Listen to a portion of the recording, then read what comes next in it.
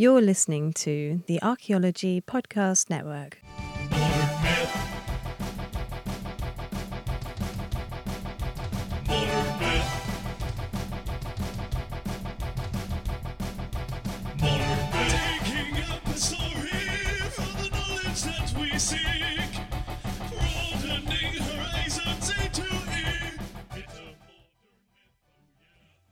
Hello and welcome to another episode of Modern Myth.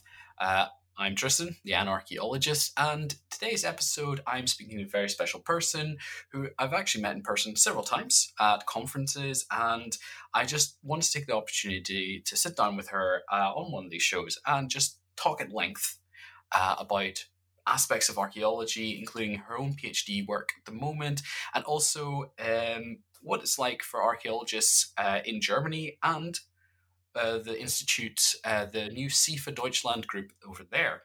So, thank you very much for coming on the show, Michaela Schauer. Yes. I'm using my English word. I'm sorry, I'm using my Schauer. I'm using my English voice, and it's really weird. So, thank you for coming on the show, and apologies for my English pronunciation of your name.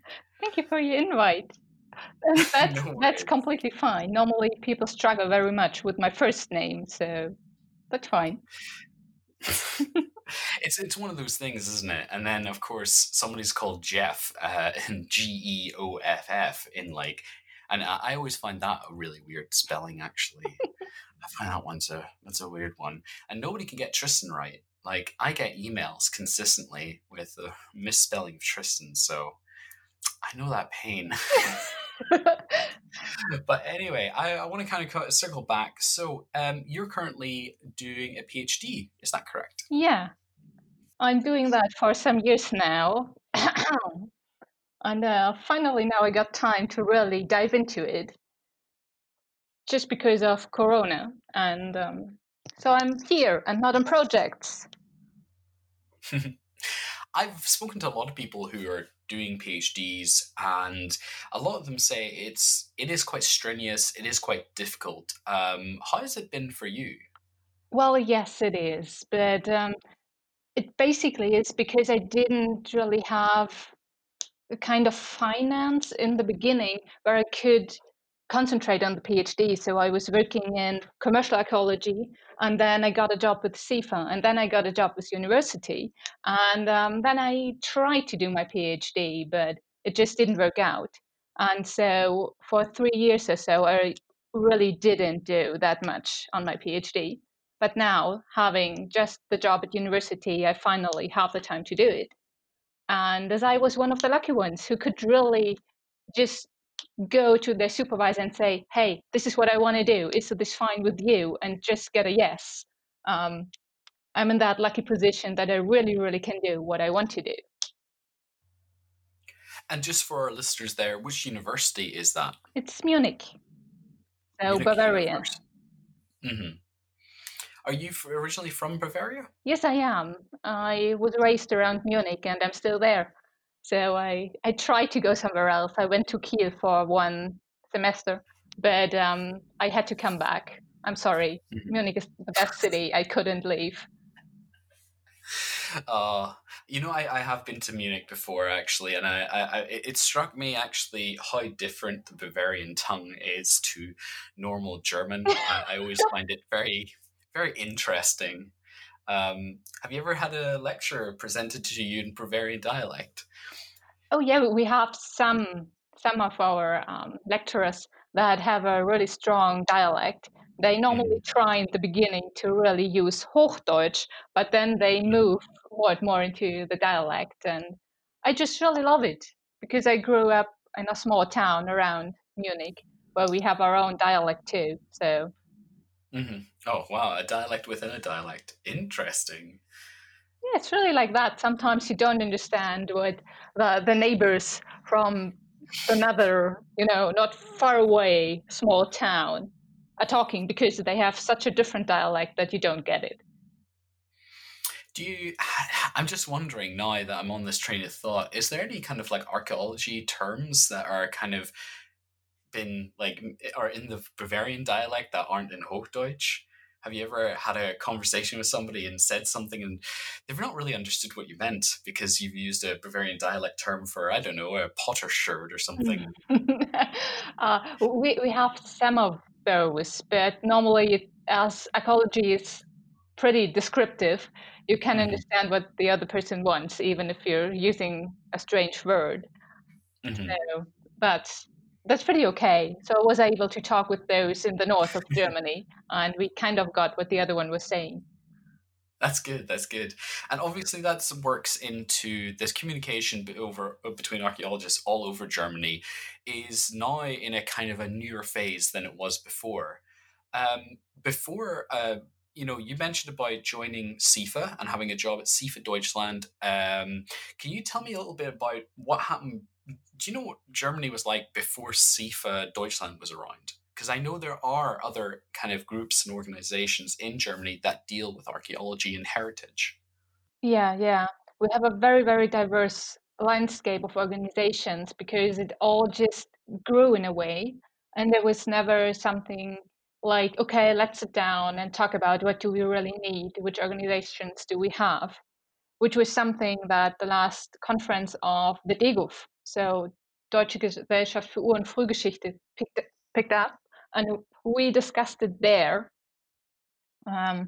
So in fact, it didn't change that much since we have SEFA, but there was not really an organization that was called a professional association and was acting like one in all the ways that a professional association should act.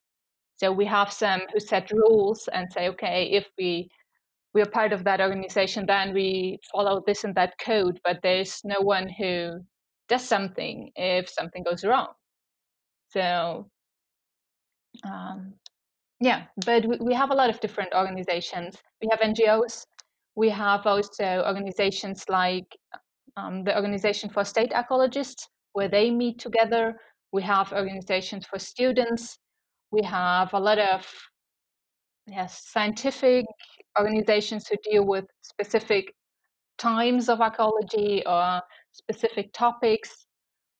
So yeah, there's a lot of organizational stuff going on, and it's really difficult to find out who's really doing what and who is really doing something. Hmm. And just so I understand, if you are in commercial archaeology in Germany, do you have to be part of one of these institutions? Do you have to sign up to at least one of them, or can you kind of freelance and actually not have any ties to any of these? Yeah, you don't need to be in any of these organizations. Also, as an individual ecologist, you don't have to. Normally, we all end up in being in several of those organizations because, well, we have different research interests. So you go to that group where your research interest is, and then you start to work in another country, and then you think, well, that organization is now of interest for me too. So we normally have several memberships. Ah, that probably comes with it several cards and several monthly fees as well, I'm sure. It does. Woo! Oh, the joys. No, it's quite interesting having quite a history myself of how SIFA operates. I'm quite interested to know what SIFA looked like from the outside, and why not start? Why do you know why they didn't think about starting their own kind of institute for archaeologists from the ground up? It seems more like SIFA kind of mobilized over and you know into Germany rather than like something sprang up by itself. But maybe that's the wrong perspective on it. How did that actually happen? Yeah, that's a really good question because this is how it's normally perceived also over here, but it's just, let's say, wrong. Um, because it was a really big discussion that started already in autumn 2016. DEGUF then asks their members if they would be interested to talk about professional associations for Germany. So, do we need that?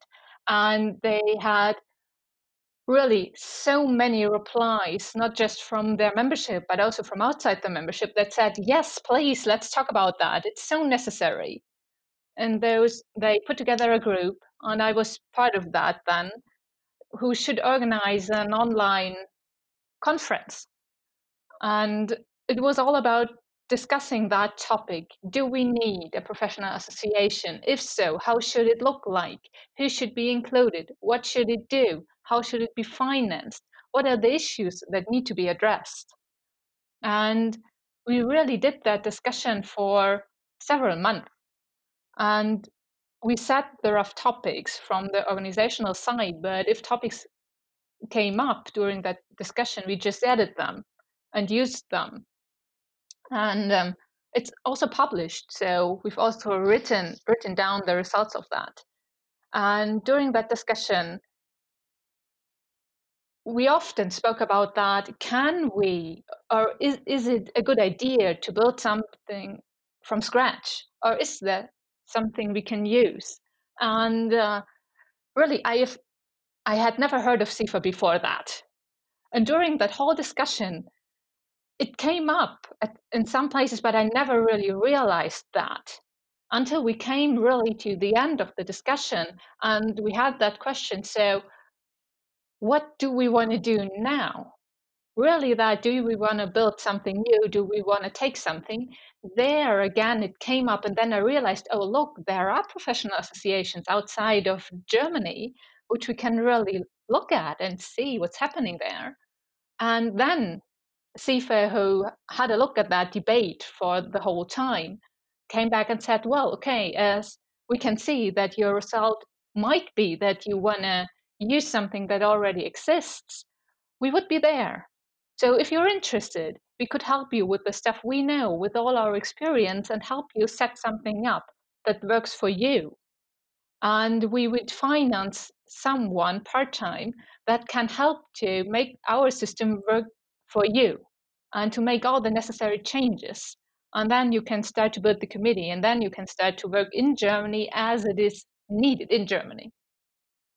And then after that online debate, we had our normal conference where we again discussed this topic and again came up with that, okay, we don't have the financial resources to build something from scratch. It's just not working. And we don't want to wait for, I don't know, 20 years or so until something is working and we have everything discussed and we have all the rules set up. We want something now because we need it now if we want to save archaeology and especially the commercial sector. And yeah, so we decided, or a group of us decided, that CIFA is the right way to go. And well, then about 50 people agreed that we want to start CIFA Germany. So that's how it went. That's good. And I'm just wondering, you talked about needing the requirement to protect archaeology, to secure it, and as a kind of as an ongoing project. I know that in the UK at the moment, I mean, I'm not to date this episode, but obviously we're in the middle of a pandemic at the moment. Yeah. And one of the concerns is that there was a government minister recently said that they were looking at cutting red tape when it came to housing development. And obviously that rings alarm bells because there have been discussions over the last number of years about the planning bill and what it would mean for if archaeology wasn't a full requirement, or that the standard for which you had to, the standard of archaeology that you had to take before you were allowed to develop and build was lowered, that would be a concern and a threat to the profession.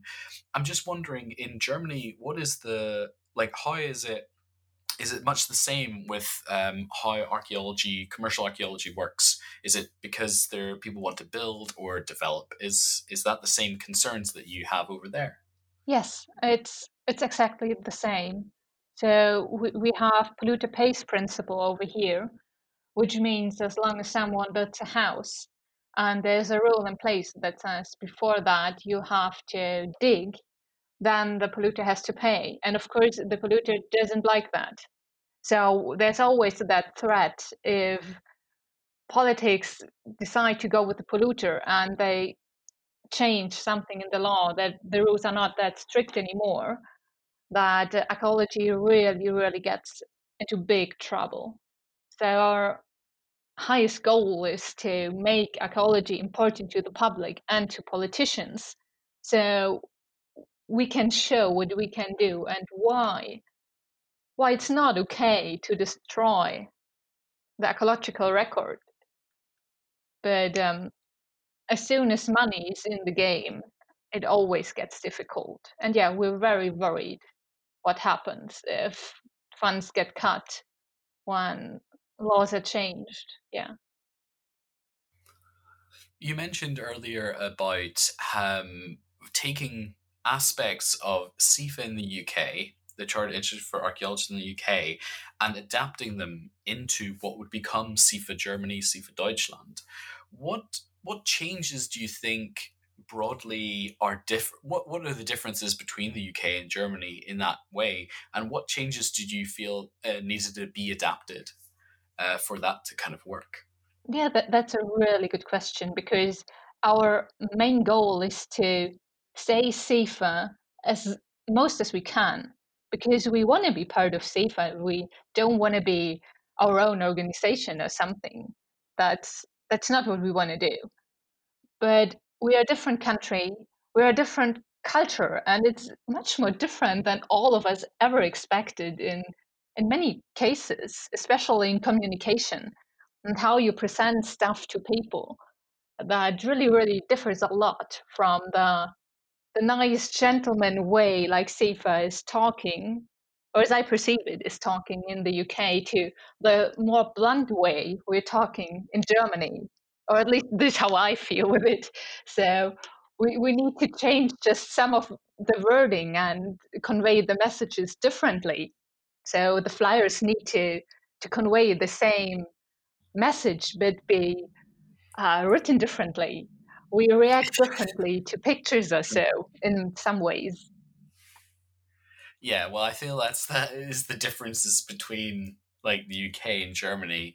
I do love a good bit of German bluntness. To be fair, like I love the fact that there's a straightforwardness to how things are done, which is very nice. Because I mean, like I've worked a lot in customer service in speaking German, and I do like the fact that you're able to say, well, this is how the system works. I can't change it. And they're like, fine, but your system's terrible. I'm like, okay, done.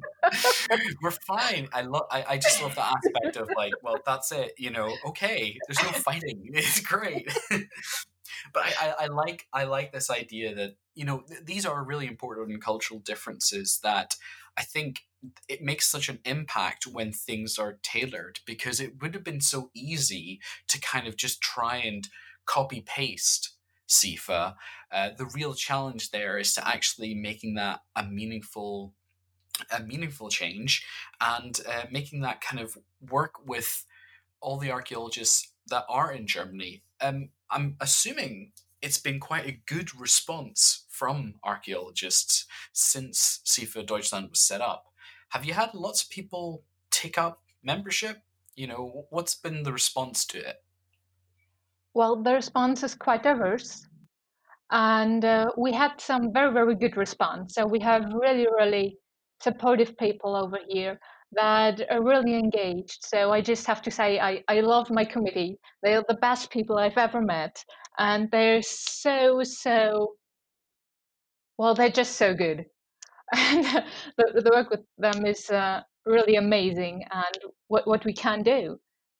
But we also have a lot of people that are really, um, well, they're just looking how things are going.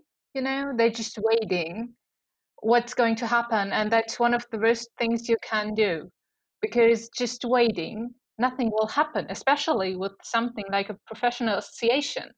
If they just look, if we have success, this is not how it works. They need to get involved so the thing can have success. And of course, the people who don't like it are much louder than those who like it. And it's always difficult to argue for a professional association because there's so many things behind it. You need to know to really proper argument for the association, but it's quite easy to say bad things about it that are just half true. And so it's really easy to make people feel insecure, and so they just lean little bit back and say, okay, we wait how it goes. But well, for me, it's still the best thing we can do in the moment, and I think we are on a good way. So yeah. I mean, it is very new. This is like we're talking barely a couple of years as well. Yeah. In comparison, SIF has been around far much longer than that, and it still has a lot of critics. Even I have criticisms. And this is the thing. But like for me, there's a difference between I think the criticism outside the organization, channeling inwards, and criticism that I might have having seen how the beast operates, Yeah. seeing the inside. And I think, there are certain things that are really, really good about certain kinds of feedback that you can get that I think there is always that part of reflexivity, that kind of like reflection, that looking back and thinking, right, is this the right path to go on? Is this the right thing to do? And I think it is really good, even if stuff is kind of like, let's say, angry, vicious, and things like that. I think the heart, I think most people who are kind of like ambivalent at least would like something that works. Yeah. I think most people, I mean, most people want something that like actually that a lot of people feel, I think, that archaeology is quite insular. It's made up of little islands. Mm. And either you're in this island of this university or this island of this company, you know, and people have temporary contracts, and they get on the boat and they sail from one island to the other, and they sail to the other island. But because they've only got a wee boat, they've only got a couple of belongings, and so they're constantly moving Mm. from boat to boat to boat. And I think it would be great to have like a way of connecting it, having a bigger boat. This metaphor has really, really gone much further than expected. But it's very, Does that very make nice. sense? Yeah. Oh, I could bring in and the rough seas of economic uncertainty, the storm of a pandemic. Oh Oh yes, yeah.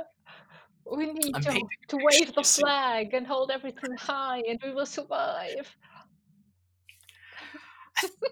but I mean that there is an important step there. I mean, in the UK, obviously, there's the big B word that I don't really want to say, but the big Brexit word that no one, Nobody no heard one it. is no one's sure what is actually. I've seen both sides of the argument in terms of it's going to be great for archaeology, it's going to be terrible for archaeology, Yeah. and it's kind of like, I mean,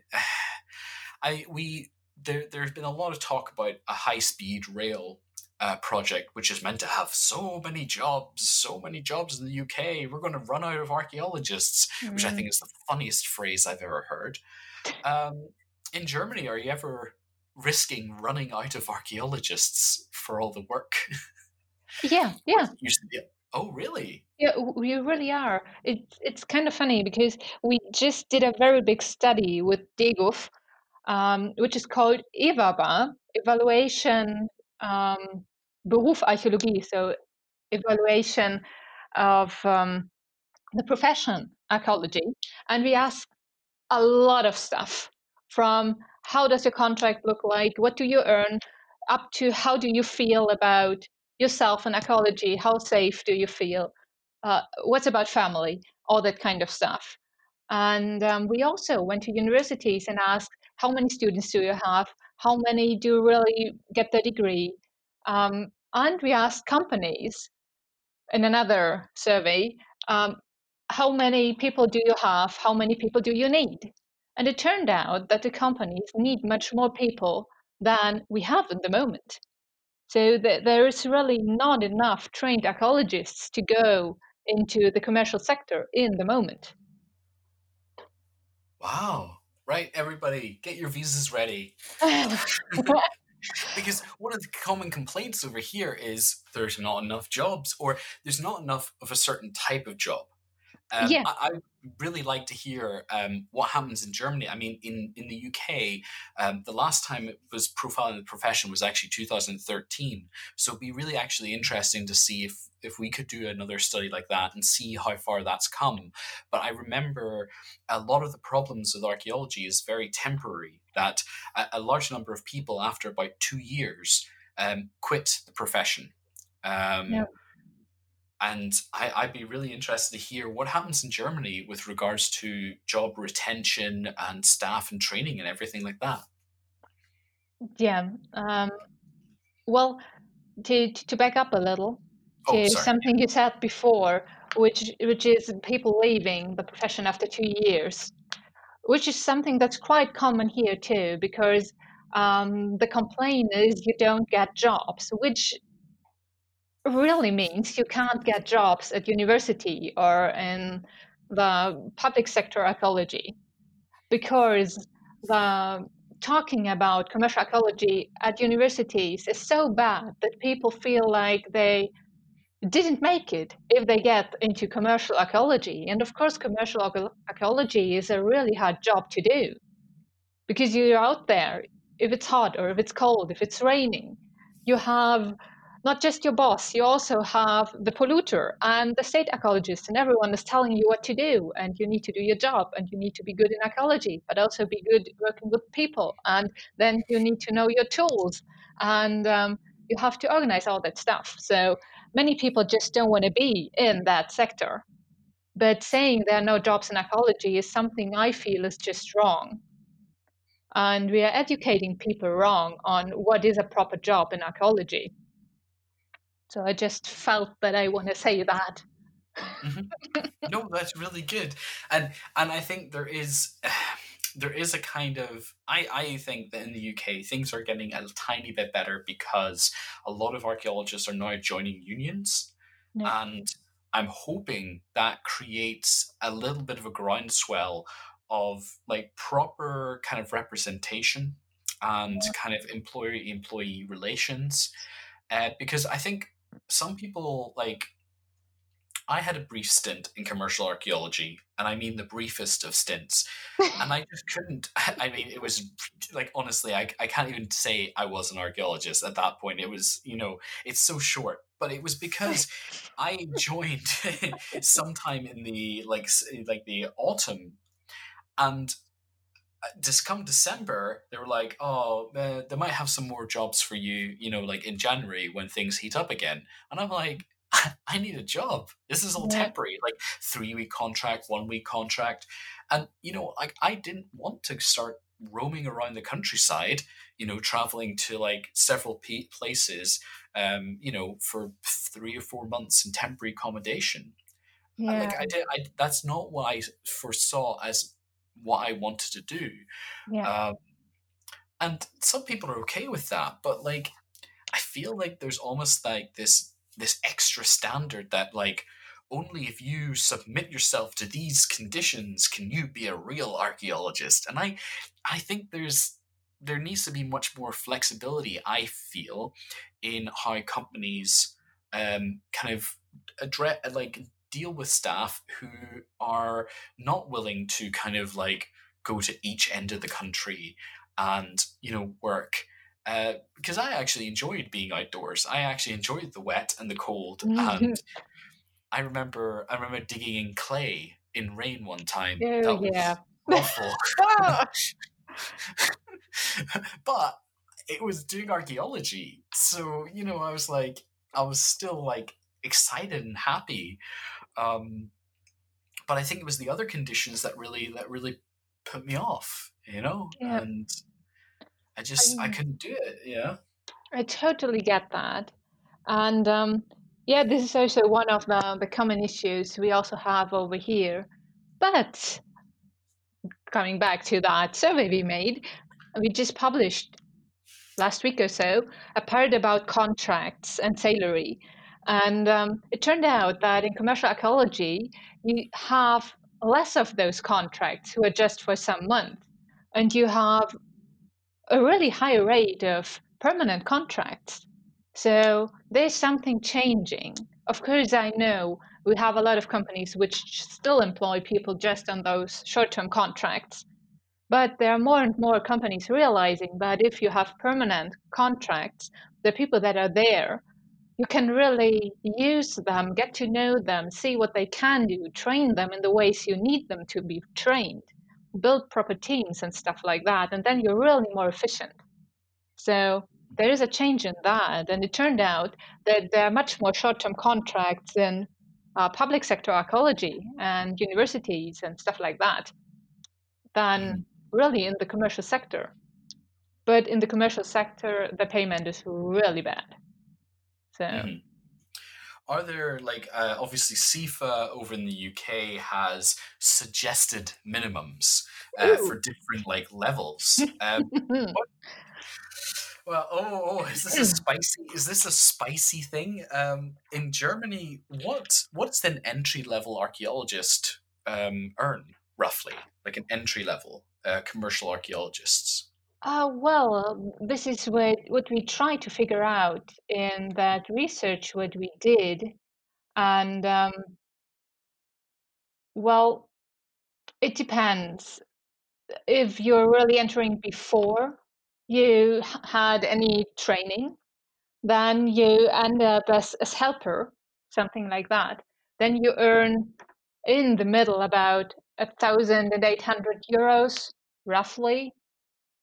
And if you go up to being a head of excavation, you're ending up roughly around 3,000 euros in the moment before taxes and everything.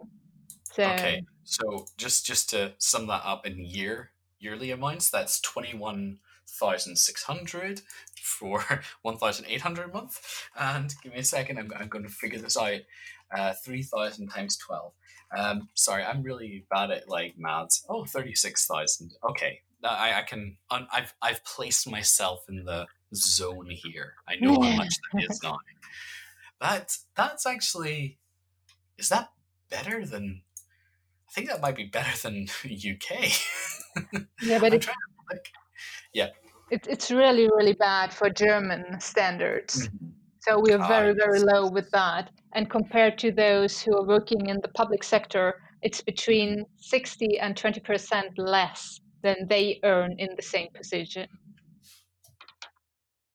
I mean, how do you even go about trying to change that? Like, what do you feel needs to happen? Can CIFA do something there? CIFA Deutschland? We are quite convinced we can. We started before that publication I now just quoted came out. We made a quick survey and asked, so guys, these are the normal levels of expertise or responsibility we have in the field. So helpers, technicians, head of excavation. What do you feel those should earn at the least? So really, the salary benchmark, what should it be? And below that, it's not okay if someone gets less than that. And it turns out that what people say, what they really say is the lowest benchmark. We can get there in about, in some years, about, depending on how we do it, 3 to 5 years, we can raise the level we know people are getting now there if we develop a good plan how to do that. And this is our next step. So we will build on our next AGM a working group where we give all the information that we have now from the surveys to them and all the other backup stuff we already have and all that CIFA is doing to keep the salary benchmark or to do it in the UK. And they should develop a plan how we can do that over here. Of course, we can only do it for companies that are registered in SEFA, but we also realized that just what we did with DIGOF and SEFA so far, bringing people to think about it, to realize that they get so much less than they deserve, that they start to talk, that they start to discuss, that they start to look outside of archaeology and see something is not right here, earning less than those who work for the state, which normally is the other way around, because there's much more security working for the state, so you can learn less. But it's completely different in archaeology. So that people started thinking also already brought us to that state where we can talk about that, which wouldn't have, I don't think it was possible before we started that discussion in 2017.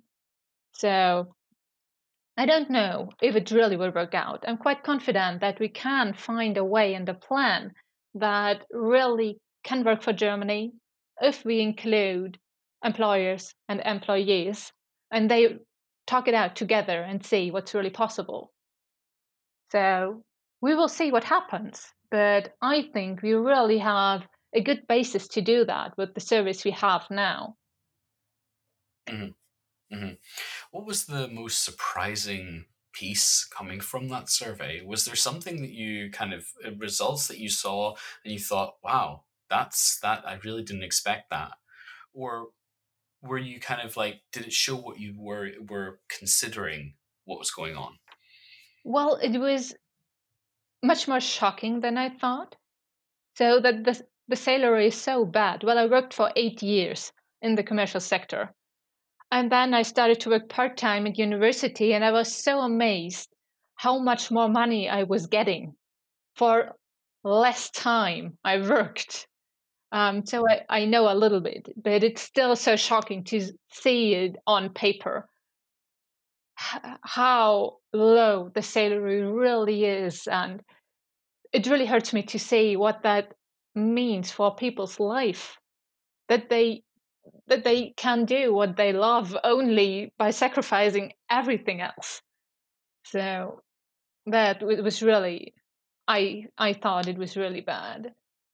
I was very surprised by that about the contracts, that there are really less um, temporary contracts, and that in in the commercial sector it really counts what you personally can do in relation to when you're at the university, for example, where at some point your contract just can't, you can't get another contract because there are laws in place, and no matter how good you are, you can't get anywhere. But in commercial archaeology, you can get somewhere with who you are and what you can do. So I thought this was really amazing and gave me another view on commercial archaeology, even if I really loved that part of my job. So I'm really anxious and hoping that I can get at least one summer project done this year where I can go out in the field, because I'm missing it so much just Mhm. digging. But yeah, I know that for many others, the commercial sector and all this excavation is really more a threat than something Mhm. they like. Yeah. I mean, the thing is, I remember I've seen actually reports of people doing archaeology while social distancing at the moment.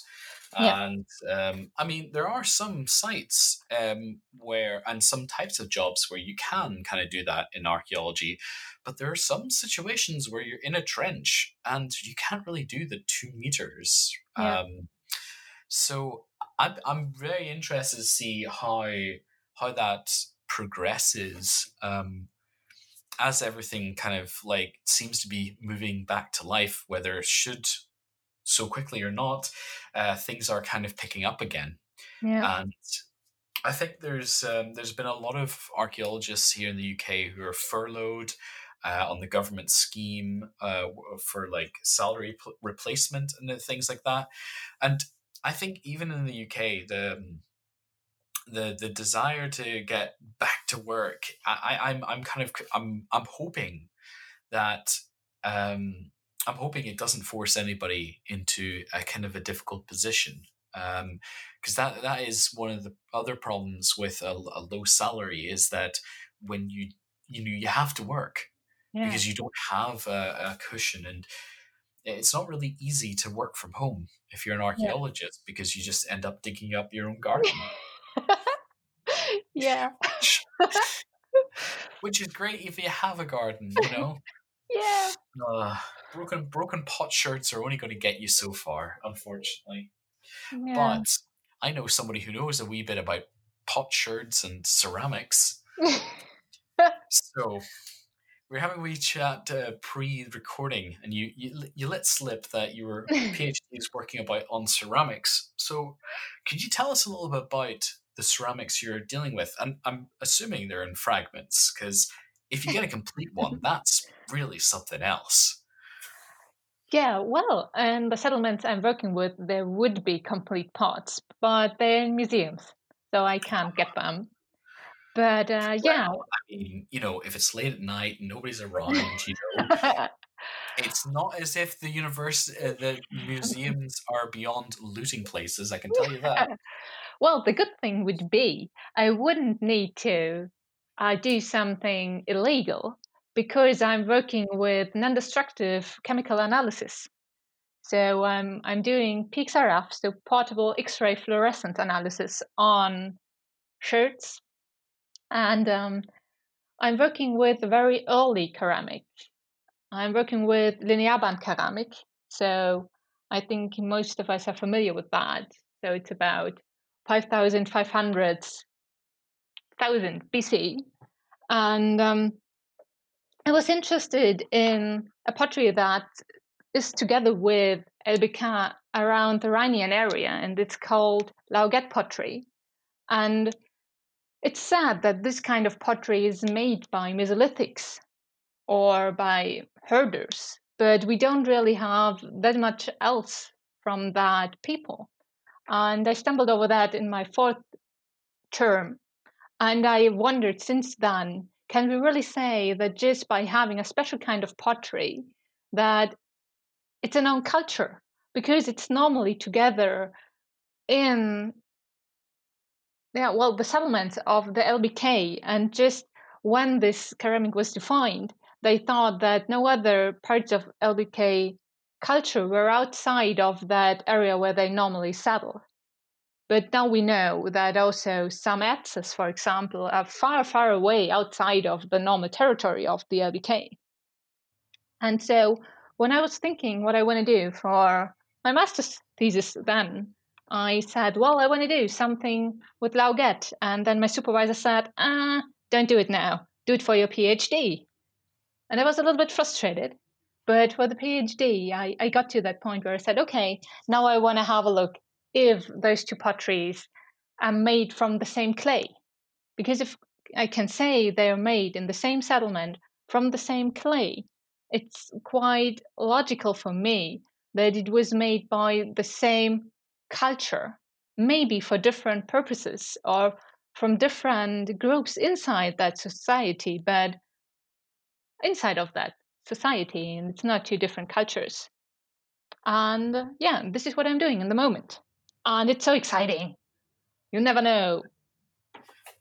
That is really cool. And actually, X-ray fluorescence sounds really, really awesome. So I'm assuming the X-ray fluorescence is looking for particular like minerals and like elements, and I'm guessing you're then like fingerprinting almost like the clays. What are the signals that you're looking for with your X-ray fluorescence? What elements are you identifying? Yeah, well, you're completely right. I'm identifying chemical elements, so I can't say anything about the minerals because I just can say, well, there's a lot of, I don't know, strontium in there, but I can't say in which combination. Mm-hmm. And I'm looking for a whole range of elements, so I can measure about 20 really properly, and I can calibrate on about 20 of them. And there are several that are the for the source.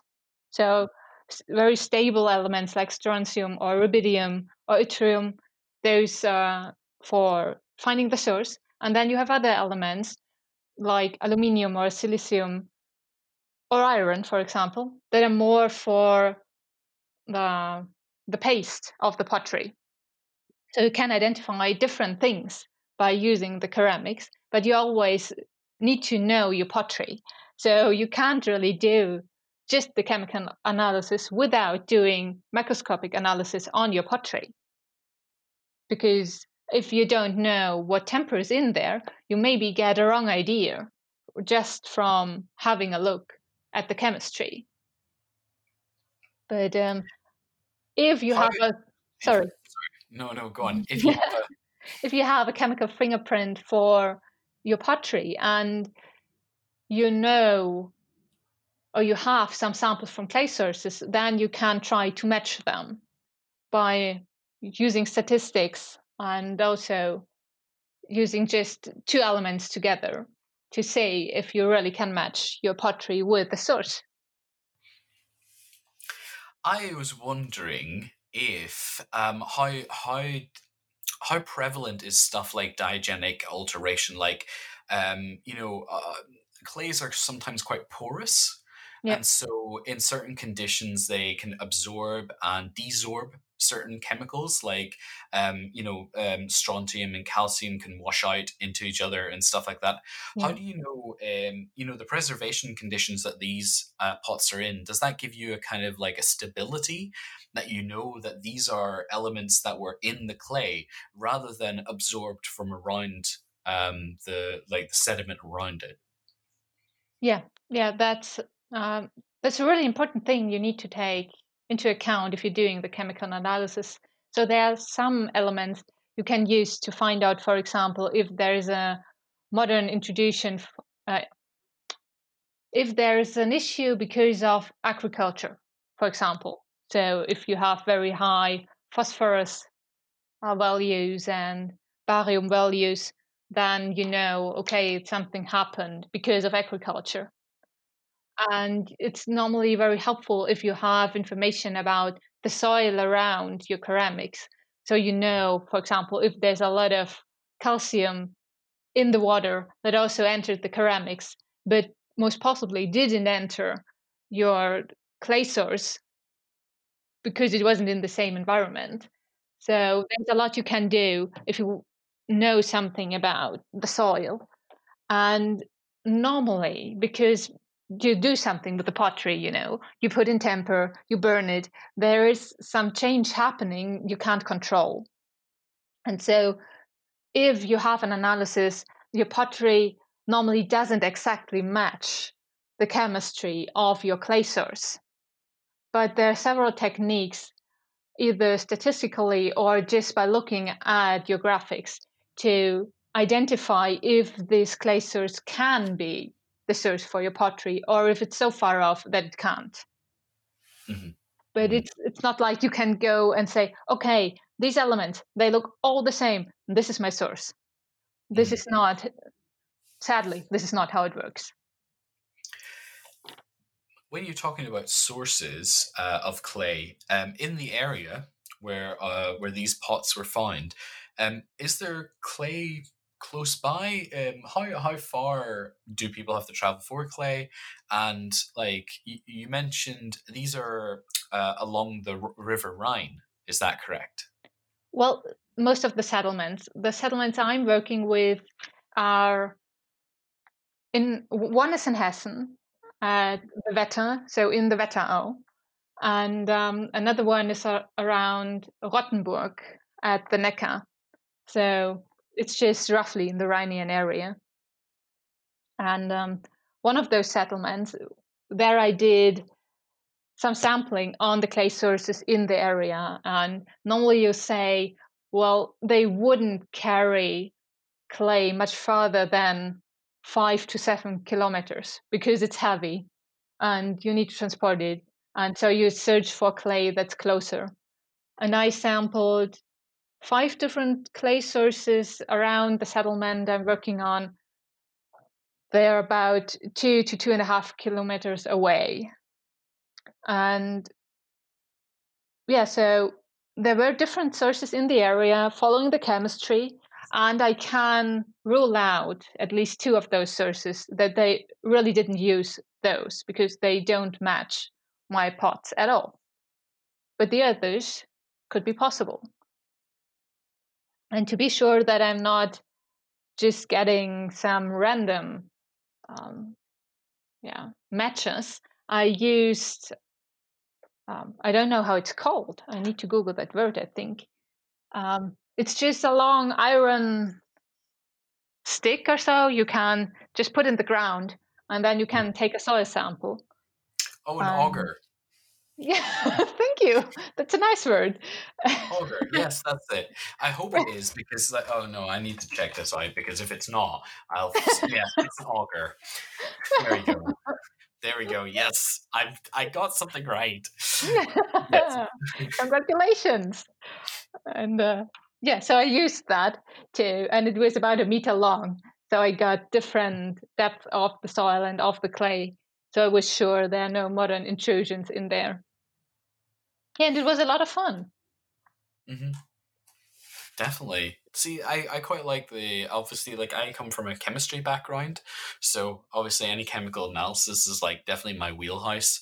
I really I like that kind of stuff because I used cold vapor fluorescence spectroscopy to look at mercury and like trace elements. Ooh, yeah, fancy stuff. I only spilled mercury on myself twice, and I'm fine. Um, but no, that was I was actually ancient hair samples instead of clay. I'm quite, I must say, I quite find it quite interesting the way in which you narrow down these kind of things. When you talk about like the distance that somebody might have carried clay. I'm wondering at this time was there a lot of trading going around? Is it possible that people were trading pots? Was there any sort of trade networks there? For the Albica especially, it's so diverse. It's so interesting because it's really difficult to compare different settlements and their exchange patterns and the networks they had because every settlement is different. And you have that Albica style which they use to decorate their pots, but it's different in the details, even in the early phase. And you have to expect that they brought pots from somewhere else or that they imported pots. Yeah. And maybe they imported the ones that they like the look of. You know what I mean? I like the idea that there was some sort of sense of like some people just made pots because they like the look of them. Do you know what I mean? This kind of like Yeah. I find sometimes archaeology, especially in scientific study, can be quite hung up on very kind of like these formulaic kind of methods of, well, a person would have made the pot for this use, and this is why they made it, and like I'm sure somebody had a go at making pots because they liked making pots, and it's Yeah. very different, but it's very difficult to capture that. And I Yeah. always wonder, if you pick up a pot, you look at it and you're like, why did they want to make it like this? Were they copying or were they making it up as they went along? Yeah. Because you were saying that these pots are kind of different, but you think that they're kind of possibly from the same kind of group of people. What is the difference in how they're made, or like the styling, or what seems to be different about them? Well, it's really completely different. So if you've ever had an Albica pottery sherd in your hand, you really immediately recognize it because it's really a special way they made it. And that Lauget pottery is completely different. So Lauget has a completely different shape. Normally, those Albica pots are more globular, so more Mhm. rounded, and those Lauget pots have an egg shape. They have an oval bottom. They are really thin walled. They're polished in some cases, not always, and they have. Well, I need to think about the word for that. They That they was have appliques on it. and it's in lines, so you have waves around it, and then they just made. Well, I really don't have those words. That's annoying. I just have to look it I up. could not do anything remotely archaeological in German. It's definitely not my kind of like forte at all. I'd be stuck on like archaeology. No, that's about it. You know? That's fine. Yeah, so you have this plastic rims that are like wave lines, and then you have stitches all around it, which you normally don't have in the LBK. So it really looks completely different, the style, the decoration. And then sometimes you have bone temper. So the really classic Lauget shirt has bone temper. And it's always said that LBK doesn't have bone temper. But it's only a part of those Lauget shirts who have bone temper. The others have normal mineral temper in it. So it's more really like those stitches, those plastic rims and ribbons, and the form of it. And the way those Lauget pots are made is really characteristic for pottery before you have Neolithic. And you can find pottery of that form and style or comparable style from Japan to the North Sea. And in Japan, it starts at about, 26,000 BC already with those kind of pottery. So it really makes sense to say that Lauget pottery belongs from all the things you can see to a pre-Neolithic lifestyle. But for me, that doesn't mean that the LBK people weren't able to do that kind of pottery if they needed it for a purpose that was more in a mobile lifestyle. It's definitely fascinating, and I can't wait to like. You'll have to send me it when it's done. I'd love to read it because I'm I think happy this is to. one of the things that like I think this is something that is really really exciting both for archaeologists and I think non-archaeologists alike. I think pottery ceramics they're really tangible. You can touch them, you can feel them, you can see them, you can really understand them quite intuitively, you know? And if they're not in tiny, tiny pieces, you can kind of start looking at how they put together. I think that's a really, really, I think quite powerful aspects of archaeology, ceramics. But of course, probably by the end of this, you'll never want to see another pot in your life. Oh no, I think I will never get enough of pottery and analysis and working with those kind of things. And just, I waited so long to get that pottery and to be able to really, well, that sounds kind of creepy, but to touch it and to really look at it very, very closely and to do stuff with it and to understand it. And it's so amazing. And I have that feeling not just for my pottery I'm working with now, but also for the pottery I worked with in Azerbaijan or in Georgia. So I just think it's so a great thing because, I always picture someone who was there and who made it. Someone put time in there. It meant something for someone because it takes time and you need it for something. You want to convey something with it. You want to do something with it. And there was a human being doing it. And I just think it's so amazing. That is good. Well, thank you very much for coming and sitting down and sharing your love of pottery with us, as well as telling us all about Seafood Deutschland. If somebody is listening and is interested in getting involved in Seafood Deutschland, what can they do? Well, they just can contact us. So we have our coordinator, and you can just Google us via SIFA Deutschland, and then you just end up at our page, and there you find the email address. And then just get in touch. We are happy to talk about SIFA. And That's very straightforward. I love it. Just talk to us. Thank you again. No, it's okay. I'm sorry, if you I said think German. we can let you off this one time. But thank you again, and all the best, and stay safe. Modern myth. Modern myth. It's a modern myth, oh yeah.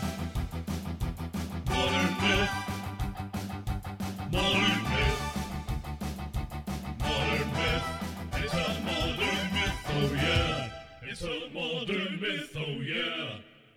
This has been a presentation of the Archaeology Podcast Network. Visit us on the web for show notes and other podcasts at www.archpodnet.com. Contact us at chris@archaeologypodcastnetwork.com.